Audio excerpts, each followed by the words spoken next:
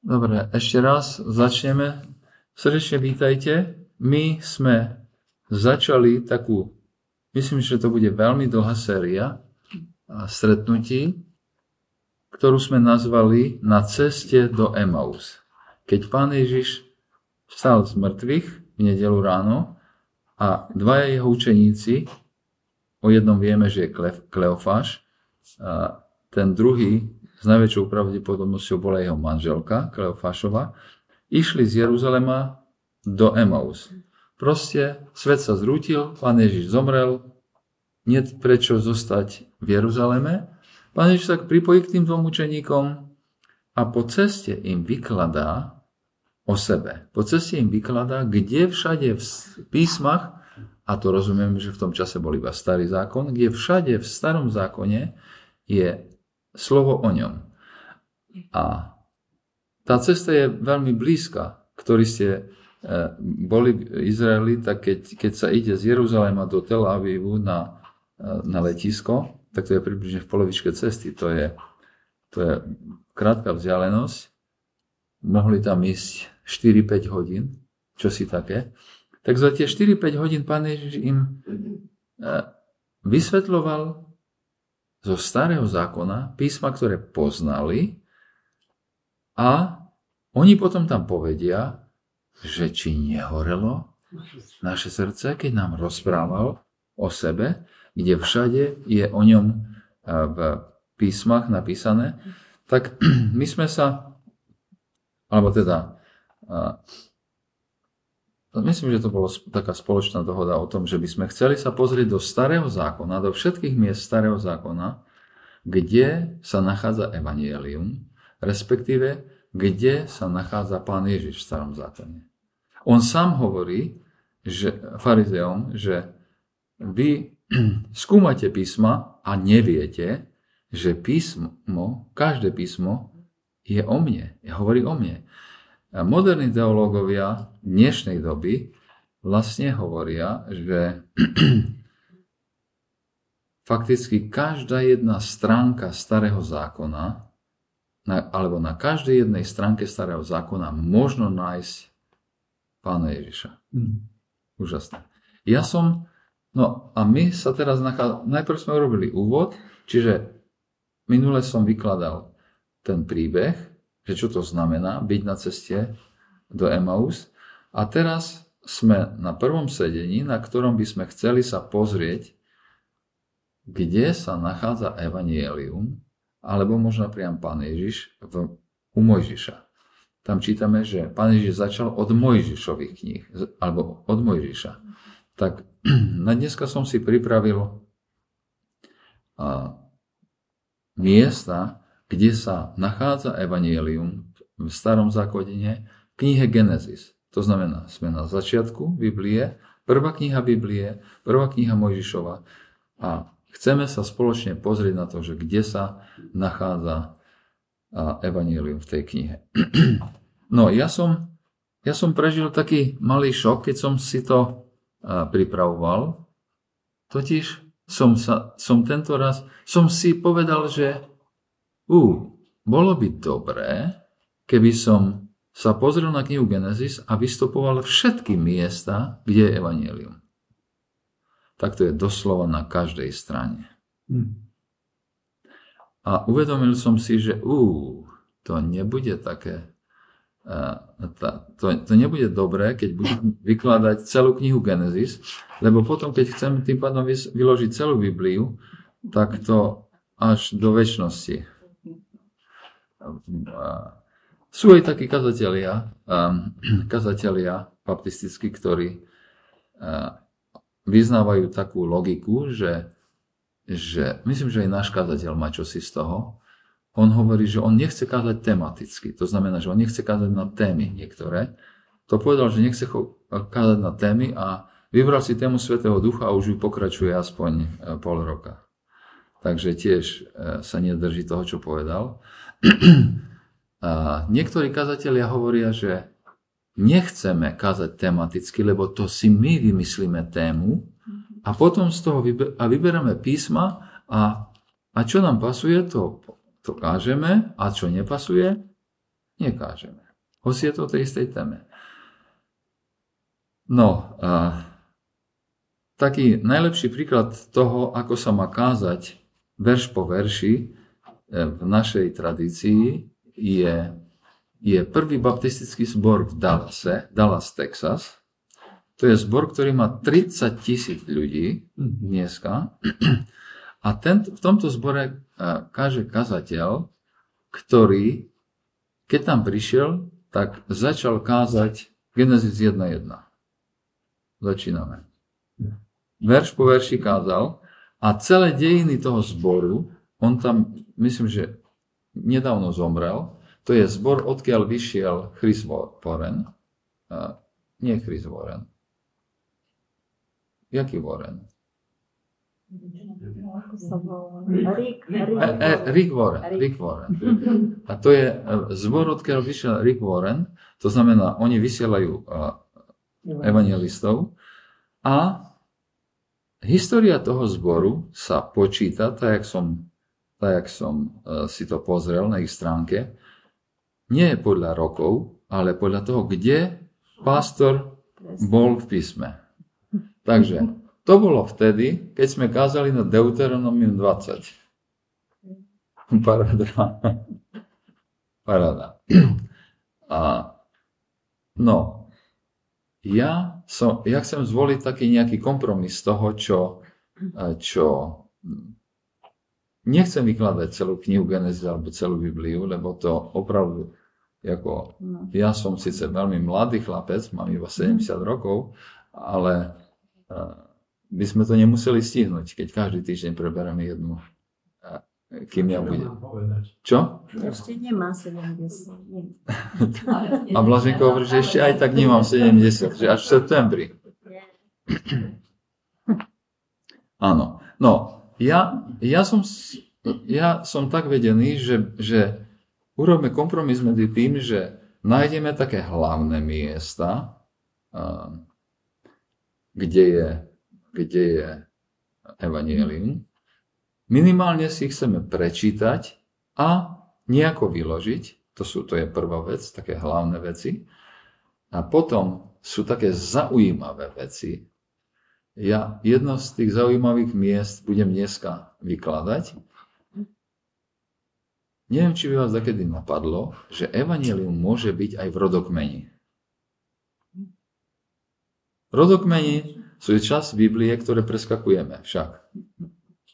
Táto z tých menovcov Biblie, tu nič. V poslednej dobe nie. Prosím? V poslednej dobe nie, áno. Ale ja som bol tak vychovaný, že proste rodokmen treba preskočiť. Tak sme to preskakovali. No, dneska v tej 5. kapitole 1. knihy Mojžišovej pôjdeme cez rodokmeň a uvidíte, že tam je priamo Evanjelium, veľmi zaujímavé. Čiže druhá časť tých príbehov, ktorými sa chceme zaoberať, budú príbehy zaujímavé, alebo také netradičné na zväzť Evanjelia. A tretie príbehy budú také veľké príbehy, okaté príbehy Evanjelia v Starom zákone. A ja naviažem na to, čo som robil takú dlhú sériu kázni pred už to je asi 15 alebo 20 rokov. Určite si nikto nepamätá, okrem Danka Fedoriaka. A vtedy som sa pozrel do Starého zákona a som si zobral veľké príbehy zo Starého zákona o tom, kde bolo jasne Evanjelium v Starom zákone. Jaké jasné Evanjelium v Starom zákone si spomenieme napríklad z 1. knihy Mojžišovej. No,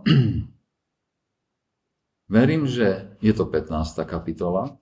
To je tam ten zápas o tom,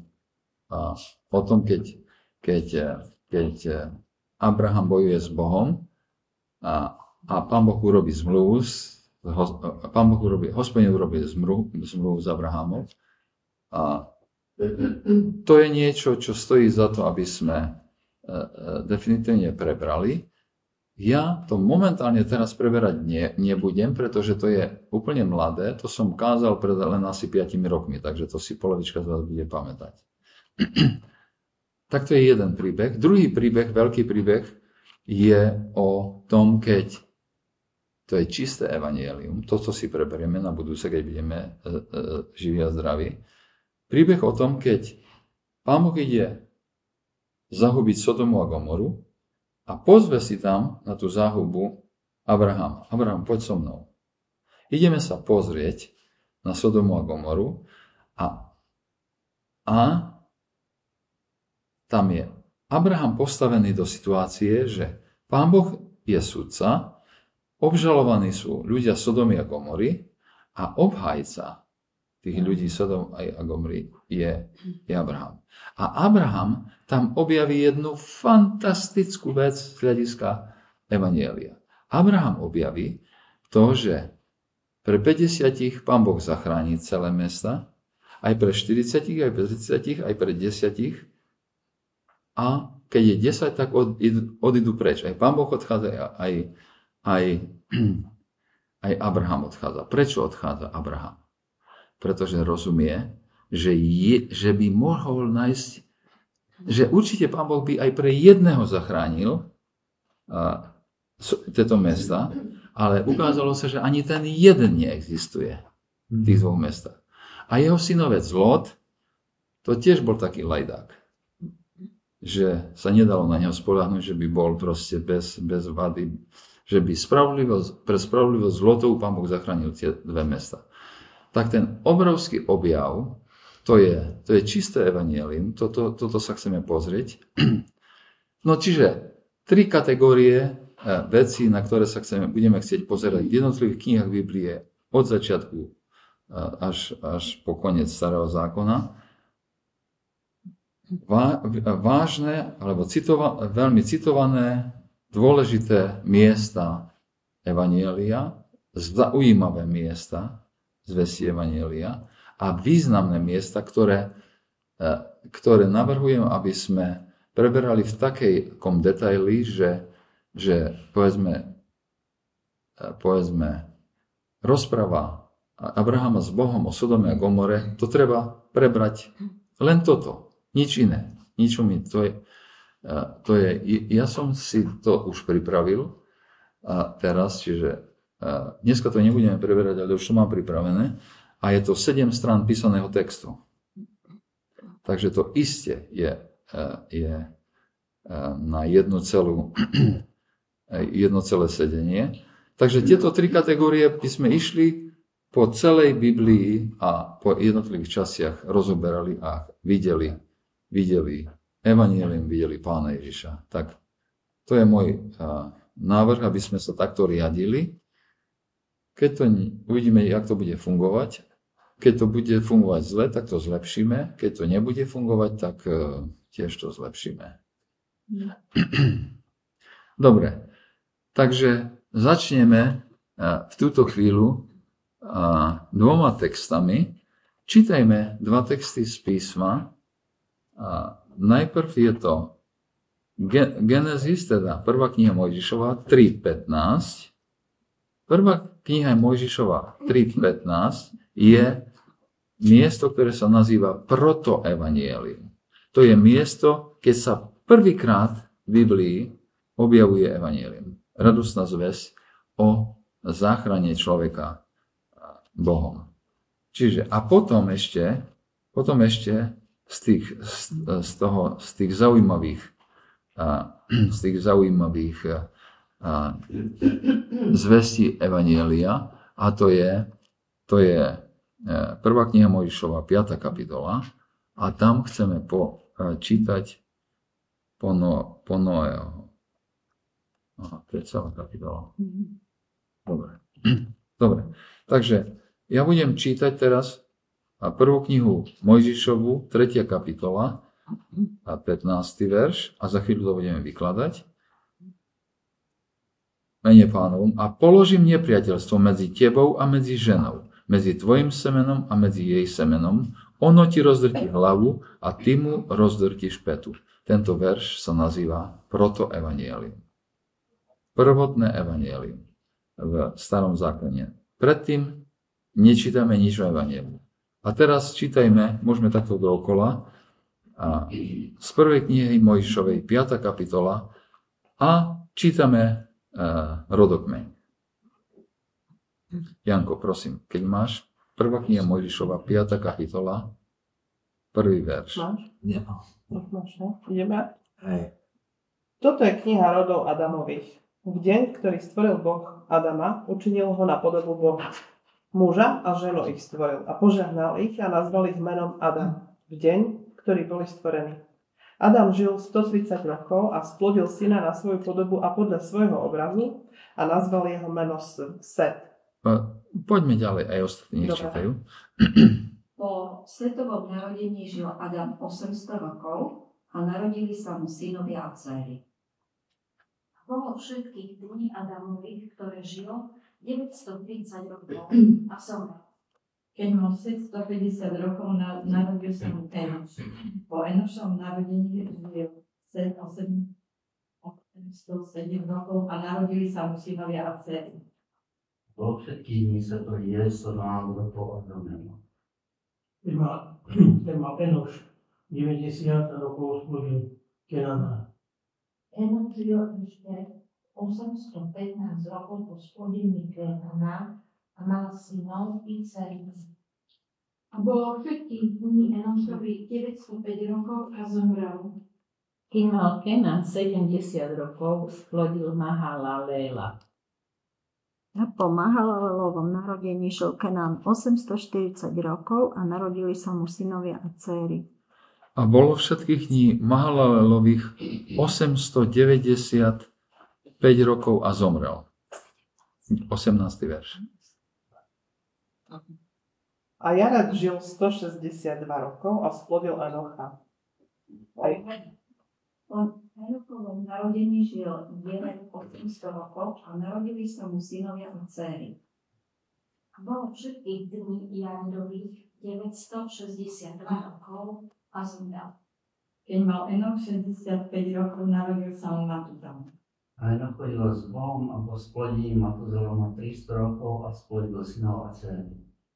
Celkové Enoch žil 365 rokov.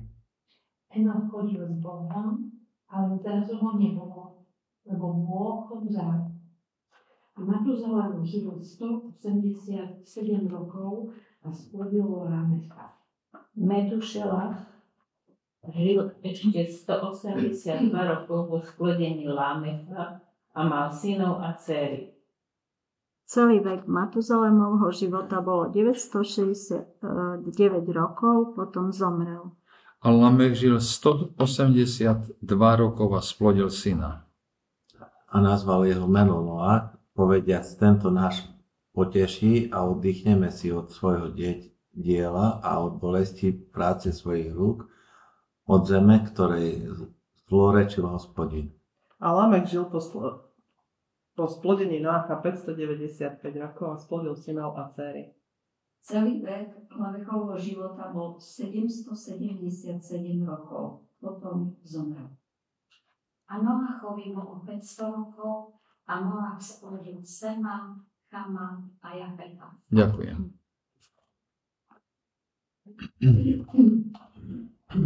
Dobre. Evanjelium v Mojžišových knihách alebo Evanjelium v knihe Genesis. Predpokladám, že predtým, ako pochopíme, ako nájsť evanjelium v starom zákone, by nám pomohlo definovať evanjelium. Čo je evanjelium?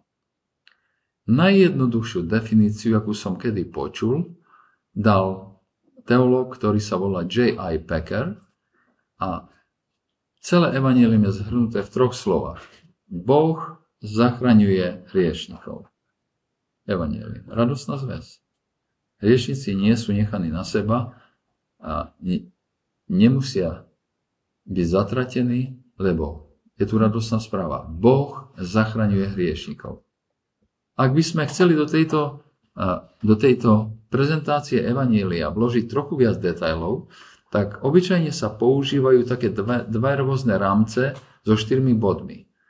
A tie 4 body sú Boh, človek, alebo Boh stvoril človeka človek hreší, vzdiali sa od Boha, musí prichádzať Kristus, ktorý je odpoveďou na riešenie hriechu človeka. Čiže Boh, človek, Kristus, odpoveď.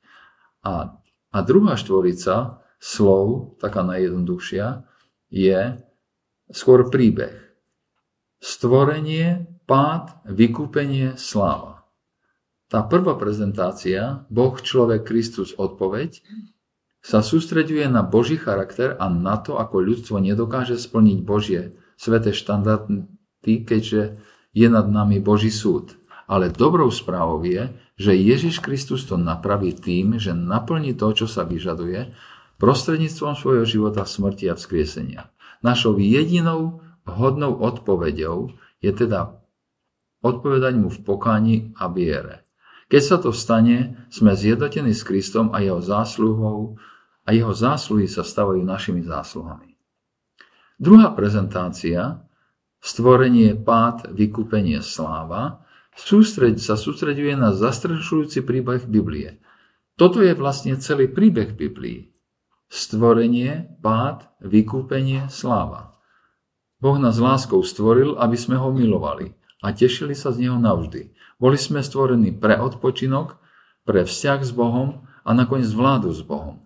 Ale my sme stroskotali, zhrešili a tak namiesto toho, aby sme mali požehnanie poslušnosti, sme pod kliatbou neposlušnosti. Namiesto toho, aby sme mali pokoj, odpočinok, účel, vládnutie a zdravý vzťah s Bohom, často zažívam presný opak. V konečnom dôsledku sme odsúzení Bohu, ale našťastie Boh poslal svojho syna Ježiša Krista, aby niesol našu kliatbu a splnil to, čo Boh zamýšľal pre ľudstvo. Preto teraz zažívame požehnanie Ježišovej poslušnosti namiesto nás. Obnovuje odpočinok, vládu a vzťah, pre ktorý sme boli stvorení. Jedného dňa bude všetko nakoniec obnovené a my budeme žiť v novom nebi a novej zemi. Mohli by sme napísať celé knihy so zameraním na tieto rôzne témy evanjelia, ale každý evanjeliový príbeh sleduje túto základnú schému. Bez ohľadu na to, kde sme v starom zákone alebo v novom zákone, kde sa nachádzame, môžeme nájsť jedno z týchto rôznych súčastí evanjelia. Každé miesto v písme nám hovorí buď niečo o Bohu, niečo o našej zbure, niečo o jeho záchrane alebo niečo o našej budúcej obnove. Ak to zistíme, môžeme vyplniť zvyšok príbehu z toho konkrétneho textu. To je vlastne ten princíp toho, ako hľadať evanjelium v starom zákone a takmer vám môžem garantovať, že keď pôjdete takýmto spôsobom, tak to je Biblia je jeden veľký príbeh o radosnej zvesti. Biblia je jeden veľký príbeh, jeden veľký evanjeliový príbeh. Dobre, teraz buďme viacej špecificky, ako nájdeme evanjelium Genesis. Povedali sme, že stvorenie, pád, vykúpenie, sláva. To je tá druhá štvorica slov, ktorá vynikajúco charakterizuje evanjelium. Stvorenie a pád, vykúpenie, sláva, to je dej Biblie a štruktúra evanjelia. Dva z nich sú jasne v Genesis. V prvých 2 kapitolách Genesis sa dozvedáme, že sme boli stvorení na Boží obraz. Učíme sa, alebo sme vyučovaní, že našim účelom je spracovať a dodržiavať záhradu, rajskú záhradu a žiť v pokoji, vláde a vzťahu s Bohom. Ale v Genesis 3 vidíme aj tragédiu pádu. Tieto témy sú očividne prítomné v celej knihe Genesis. Vidíme, ako sa príbeh odvíja, ako hriech a vzbúra pustošia ľudstvo. Prvý súrodenecký vzťah končí vraždou a už to nebude lepšie. A v 6. kapitole Genesis Boh ľutuje, že vôbec stvoril ľudstvo. V celom príbehu sú malé kúsky, ale zdá sa, že ľudstvu to dochádza, ale hrdinovia aj v starom zákone majú darebácké sklony. Abraham klame svojej žene a v podstate ju dáva faraónovi, nakoniec sa vyspí so svojou služkou namiesto toho, aby zostal neochvejný voči Božiemu zasľúbeniu. V Genesis 26 Izák, syn zasľúbenia, nakoniec hreší rovnako ako jeho otec. To isté sa stane Jákobovi, ktorý je podvodník. Väčšina jeho synov bola tiež jeden zmätok. Predali vlastného brata do otroctva. ale vidíme aj malé semienka vykúpenia. To, čo je známe ako protoevanjelium, sa nachádza v Genesis 3.15. Práve sme to čítali. Proto znamená prvé alebo prvotné. Je to malý prísľub schovaný uprostred kliatby. Potomstvo ženy rozdrví hlavu hada. Tu je obraz evanjelia na konci Genesis 3, keď Boh poskytuje prikrytie, aj na konci Genesis 3 je evanjelium, keď Boh poskytuje prikrytie odev pre prvý pád. Tam zrazu vidíme, že keď Adam a Eva zistia, že sú nahí, tak Pán Boh im urobil odev. Z čoho? Z kože. A čo to znamenalo? Zabil zvieratá. Niekto zaplatil za tento hriech. Na ich odev je zabité zviera. A rovnaký typ ustanovenia vidíme pri zatváraní dverí archy. V Evanjeliu je veľa malých semienok nádeje. Ale jeden, ktorý, ako sa zdá, posúva dopredu rozprávanie celej Biblie, sa nachádza v 1. knihe Mojžišovej 12. kapitole 1 až 3 Božom zasľúbení Abrahámovi. Niekto povedal, Boží sľub Abrahámovi je kľúčom k zvyšku písma. Je to začiatok biblickej misie a jadro evanjelia. Evanjelium? Áno, to je Pavlovo slovo o Božom zasľúbení Abrahámovi. Toto zasľúbenie posúva biblický príbeh vpred a zároveň sa vracia späť Genesis 3. To potomstvo, to semeno ženy bude vykupiteľom pre ľudstvo. Skrze potomstvo Abraháma a semeno ženy budú požehnané všetky národy. Prejde mnoho rokov, kým sa príbeh rozvinie a my uvidíme identitu toho vzácneho syna. Ale Genesis 3 nás tam určite nasmeruje. Vidíme, že naša záchrana príde zvonku. Genesis nie je veľa, čo by nás nasmerovalo do večnosti, ktorá nás čaká. Ale opäť sú tu malé záblesky, ako napríklad Jakobov rebrík, a v Jozefovej smrti a pohrebe v Egypte je nádej, že príbeh nie je dokončený. Ale keď sa celá kniha Genesis skončí, skutočne hľadáme záchrancu. Nakoniec, keď si prečítate knihu Genesis, tak rozumiete, že čo si chýba? Záchranca chýba. Kde je záchranca? Pozrieme sa podrobnejšie na jedno z prvých miest, kde sa nachádza Evanjelium v knihe Genesis. Začneme poznámkou, že to sme čítali, ten rodokmeň. Začneme poznámkou, že Biblia je systém správ.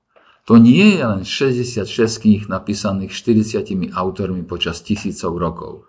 Biblia je integrovaný celok, ktorý v každom detaile nesie dôkazy o nadprirodzenom inžinierstve, o nadprirodzenom autorstve. Židovskí rabíni majú zvláštny spôsob vyjadrenia práve tejto myšlienky. Hovoria, že nepochopia písmo, alebo že nikto nepochopí písmo, kým nepríde Mesiáš a nám ho nevysvetlí. Hovoria, ale keď on príde, nie len, že nám vyloží každú pasáž Tóry, ale vyloží aj samotné slova. V skutočnosti bude interpretovať aj medzery a bodky, joty medzi písmenami. Keď som to prvýkrát počul, tento rabínsky prístup ku Tóre, tak som si povedal, aha, tak myslím, že to je také farebné preháňanie. Také pekný obrázok, ale je to preháňanie. Až kým si neprečítate Matúša 5, 17, 18. Nemyslíte si, hovorí Pán Ježiš, že som prišiel zrušiť Tóru a prorokov. Neprišiel som ju zrušiť, ale naplniť. Lebo veru, hovorím vám, nepominie nebo a zem, nepominie sa ani jediné písmeno, ani jediná čiarka zo zákona, kým sa všetko nesplní. A pozoruhodný príklad práve tohoto môžeme vidieť v 5. kapitole Genesis, ktorú sme čítali, kde máme rodokmeň Adama cez Noého. To je jedna z prvých kapitol, ktorú máme často tendenciu rýchlo preskočiť. Keď prechádzame Genesis, je to jednoducho rodokmeň od Adama po Noého. Ale Boh vždy odmení usilovného študenta. Pozrime sa na túto kapitolu bližšie. V Biblii čítame hebrejské mená. Čo znamenajú tieto mená v slovenčine? Význam vlastných mien môže byť náročný, pretože priamy preklad často nie je ľahko dostupný. Dokonca aj konvenčný hebrejský lexikon môže byť sklamaním. Ináč, veľmi zaujímavú pomôcku máme doma s Blaženkou, hebrejské Biblie v hebrejčine a súčasne je to interliner do angličtiny. Veľmi čosi pekné, lebo napríklad tam som objavil takú, keď som naposledy hovoril o Hamase, tak tam mi to udarilo do očí, lebo tam je priam slovo Hamas. Čiže Hamas je v Biblii. Ako násilie, hrubé násilie páchané voči izraelskému národu. Dávno pred nejakým Hamasom, ktorý je kľudne možné, že úmyselne zvolil takéto meno, aby mysliať si, že Pánu Bohu robí napriek. Pánu Bohu nebudeš robiť napriek. Nikto z nás. Dobre, vráťme sa ku rodokmeňu. OK, hoci priamy preklad tých slov mien nie je ľahko dostupný, dokonca aj konvenčný hebrejský lexikon môže byť sklamaním. Štúdium pôvodným hebrejským koreňov však môže priniesť niekoľko fascinujúcich poznatkov. Urobíme upozornenie, že mnohé študijné pomocky, ako napríklad konvenčný lexikon, sa môžu ukázať ako dosť povrchné pri práci s vlastnými podstatnými menami. Okrem toho názory týkajúce sa významov pôvodných slov nie sú bez sporov a variantov a každý znalec biblickej hebrejčiny je taký múdry, že chce byť múdrejší ako ten jeho sused. Tak ale takí už sme ľudia. Vezmeme si príklad. Rozsudok potopy. Menom Matušalaim pochádza z múd koreňa, ktorý znamená smrť, a šalach, čo znamená priniesť alebo vyslať. Meno Matušalach znamená jeho smrť prinesie. Matuzalemov otec dostal proroctvo o blížiacej sa veľkej potope a bolo mu očividne povedané, čítame v Genesis, že kým bude jeho syn nažive, rozsudok potopy bude zadržaný. Ale len čo by zomrel, nastane potopa. Viete si predstaviť, že by ste vychovali také dieťa s takým menom? Že len čo pominie je potopa? Wow. Vždy, keď chlapec prekladol, celé okolie muselo panikáriť. A skutočne v roku, keď zomrel Matuzalem, prišla potopa. Je zaujímavé, že Matuzalemov život bol v skutočnosti symbolom Božieho milosrdenstva pri prichádzajúcemu súdu potopy. A život Matuzalema vlastne je to isté, čo apoštol Peter píše, že nemyslíte že keď Pán Boh neprichádza, že to znamená, že kde si zmeškal a zabudol, alebo ja neviem čo. On neprichádza, lebo chce, aby čo najviac ľudí prijalo milosť, jeho milosť. Skutočne v roku, keď zomrel Matuzalem, prišla potopa. A je zaujímavé, že Matuzalemov život bol v skutočnosti symbolom Božieho milosrdenstva pri prichádzajúcemu súdu potopy. Preto je vhodné, že jeho život je najdlhší v Biblii, keď sa hovorí o rozsahu Božieho milosrdenstva. To je muž, čo sa dožil najdlhšie zo všetkých zaznamenaných postav Biblie, lebo hovorí o rozsahu Božieho milosrdenstva. Proste Pán Boh je ochotný čakať aj 1000 rokov, keď treba. 1000 rokov. Ostatné mená. Ak je v Matuzalemovom mene taký význam, pozrime sa aj na ostatné slova z našeho rodokmeňu, aby sme zistili, čo sa za nimi môže skrývať. Adam. Adamovo meno znamená človek, muž. Pre prvého muža je to dosť pochopiteľné. To je správne meno. Adam, človek, muž. Set, po ňom, Adamov syn sa volal Set, čo znamená vymenovaný. Eva povedala, Boh mi ustanovil iné semeno na miesto Abela, ktorého zabil Kain. Enoš, Setov syn sa volal Enoš, čo znamená smrteľný, krehký alebo nešťastný. Pochádza z kmeňa Anaš, byť nevyliečiteľný. používaný pre ranu, smutok, biedu, chorobu alebo zlo. Bolo to v dňoch Enoša, keď ľudia začali poškvrňovať meno živého Boha. Kenan, Enošov syn, sa volal Kenan, čo môže znamenať a znamená smútok, žiaľ. Presné označenie je trochu nepolapiteľné, môže znamenať viacej vecí. Niektoré študijné pomocky dokonca predpokladajú, že Kenan je synonymom pre Kainana. Balaam, ktorý sa pozerá dolu z Moabských výšin. Používa slovnú hračku na meno Kenitov, keď prorokuje ich zničenie. Nemáme skutočnú predstavu o tom, prečo boli tieto mená vybrané pre ich deti. Často sa mohli odvolávať na okolnosti pri narodení a tak ďalej. Aj sa tak stalo. Mahalalel.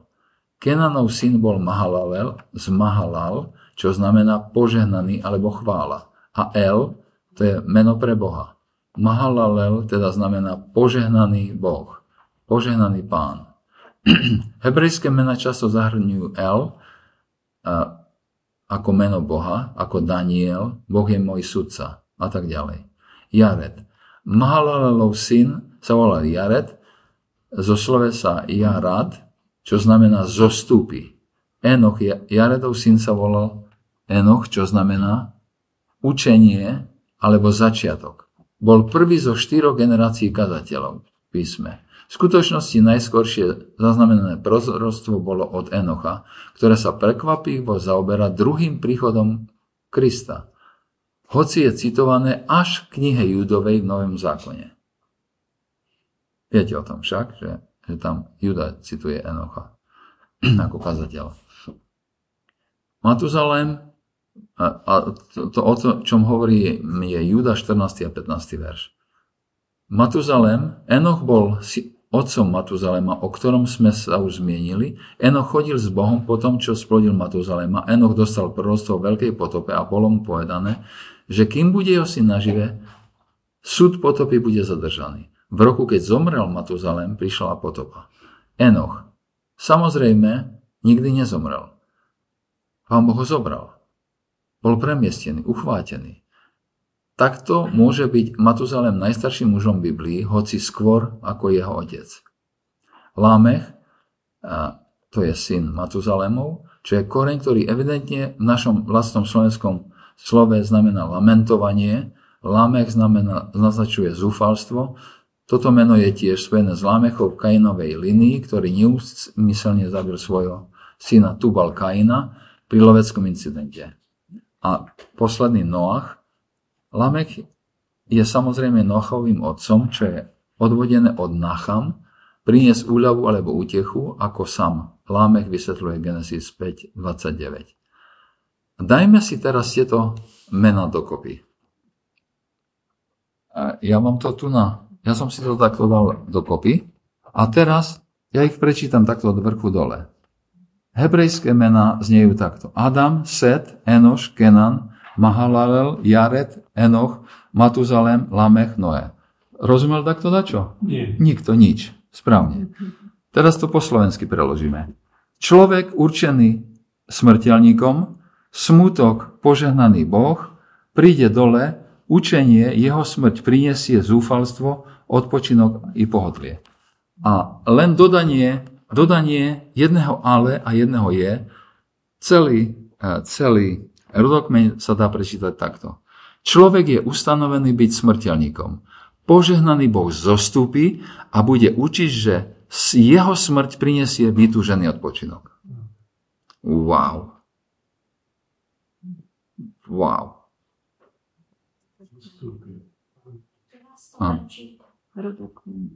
Človek je ustanovený byť smrteľníkom, ale není. To dodávame, aby slovenčina pasovala. Požehnaný Boh zostupí a bude učiť, dodávame, že, nič iné len, že, jeho smrť prinesie vytúžený odpočinok. Fantastia. Úplná krása. Neuveriteľná krása. Rodokmeň od Adama po Enocha. Tak toto je pozoruhodné. Wow. V Genesis je Evanjelium skryté v rodokmeni? I hneď plno expertov v úvodzovkách má vysvetlenie. Do Tóry to zakódovali židovskí rabíni. Ani nevedeli o Pánu Ježišovi ešte, keď bola písaná táto. Inými slovami, všetky písma, píše apoštol Peter, sú vdychnuté Bohom. Písali Božím duchom vedení Boží mužovia. Nikdy ma nepresvedčíte, že skupina židovských rabínov sa sprisahala, aby ukryla kresťanské evanjelium práve tu v rodokmeni v ich uctievanej Tóre. Nikdy ma o tom nepresvedčíte, že takéto čo sa stalo. Je to jednoducho, jednoducho Pán Boh ide hovoriť cez mena tých prvých postav. Evanjelium dopredu zvestuje 1000 rokov dopredu Pána Ježiša a ešte viacej. A hovorí o Božom pláne s človekom v menách rodokmeňa.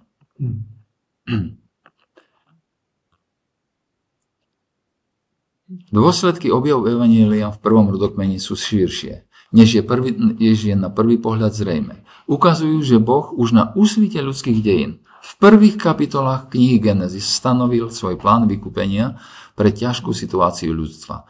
Je to ľúbostný príbeh.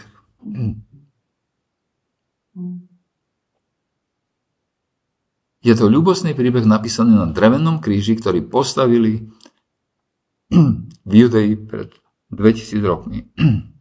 Biblia je integrovaný systém správ, produkt nadprirodzeného inžinierstva. Každé číslo, každý názov miesta, každý detail, každý bod, bodka, jota a titulok je tu pre naše poučenie. Pre náš objav a náš úžas. Naozaj, Boh Biblie je úžasný Boh. Je úžasné zistiť, koľko biblických kontroverzií sa okamžite vysvetlí, ak jednoducho spoznáme jednotu a integritu týchto 66 kníh, napísaných 40 autormi za tisícky rokov. A je pozoruhodné, koľko jemných objavov sa skrýva za malými detailami textu. Všimnite si, len práve ideme rozumieť to, že ani jedna jota nesmie byť inde položená, lebo celé to znenie Evanjelia bude zrušené. Wow.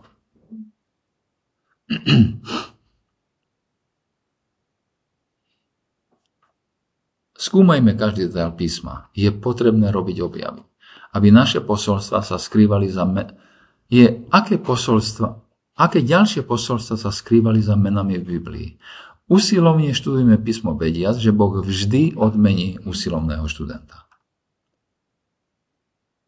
Ako nájdeme Evanjelium, ešte jeden dovolíte však, v príbehu o babylonskej veži. Ja toho mám nachystané strašne veľa, ale myslím, že to treba prebrať, lebo to, keď sa rozťaha, potom všetko pozabudáme. Ako nájdeme Evanjelium v príbehu o babylonskej veži?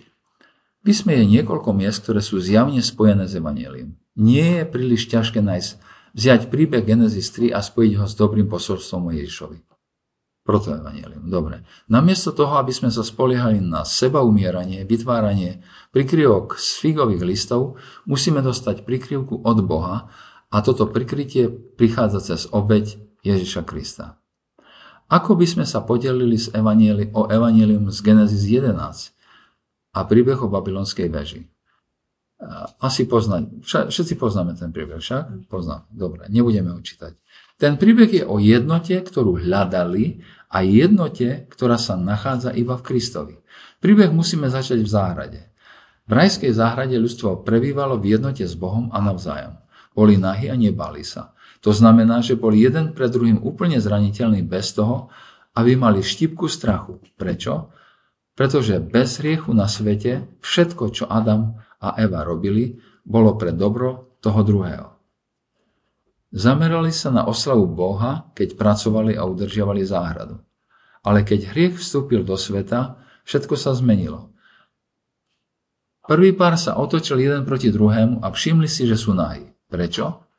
pretože hriech ich obrátil dovnútra. Zamerali sa na seba a začali sa toho druhého skôr báť, ako mu slúžiť. Boli v nejednote. Ale v Genesis 11 čítame o veľkom projekte jednoty. Babylonská väža je obrazom zjednoteného ľudstva. Ale to nie je dobrý typ jednoty. Všetko je to o seba záchove. Nie je to poháňané záujmom o šírenie Božej slávy medzi národmi. Nie, ide o šírenie ich vlastného mena. Tam dokonca presne takúto formuláciu čítame, že tí babylonskí si hovoria, že postavme väžu, aby sme si urobili meno. Kvôli menu si idú postaviť väžu. Všetko je to o seba záchobe. Nie je to poháňané záujmom o šírenie Božej slávy medzi národmi. Nie. Ide o šírenie ich vlastného mena. Jednota má nastať mimo Božieho diela.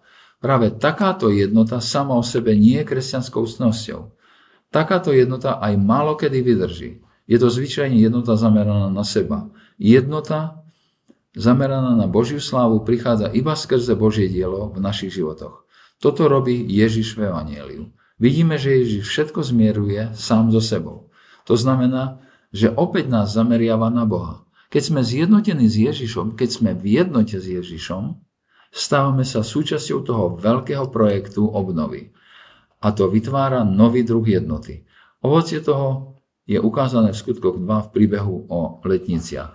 Keď Duch Boží príde na ľudí, je to všetko o obnove toho, čo je porušené. Ježiš prevracia Bábel a vytvára novú jednotu zameranú na Boha. Stále však existujú jazykové bariéry. Nie sme úplne vykúpení. Na letnice však vidíme len akoby náznak toho, čo Boh robí.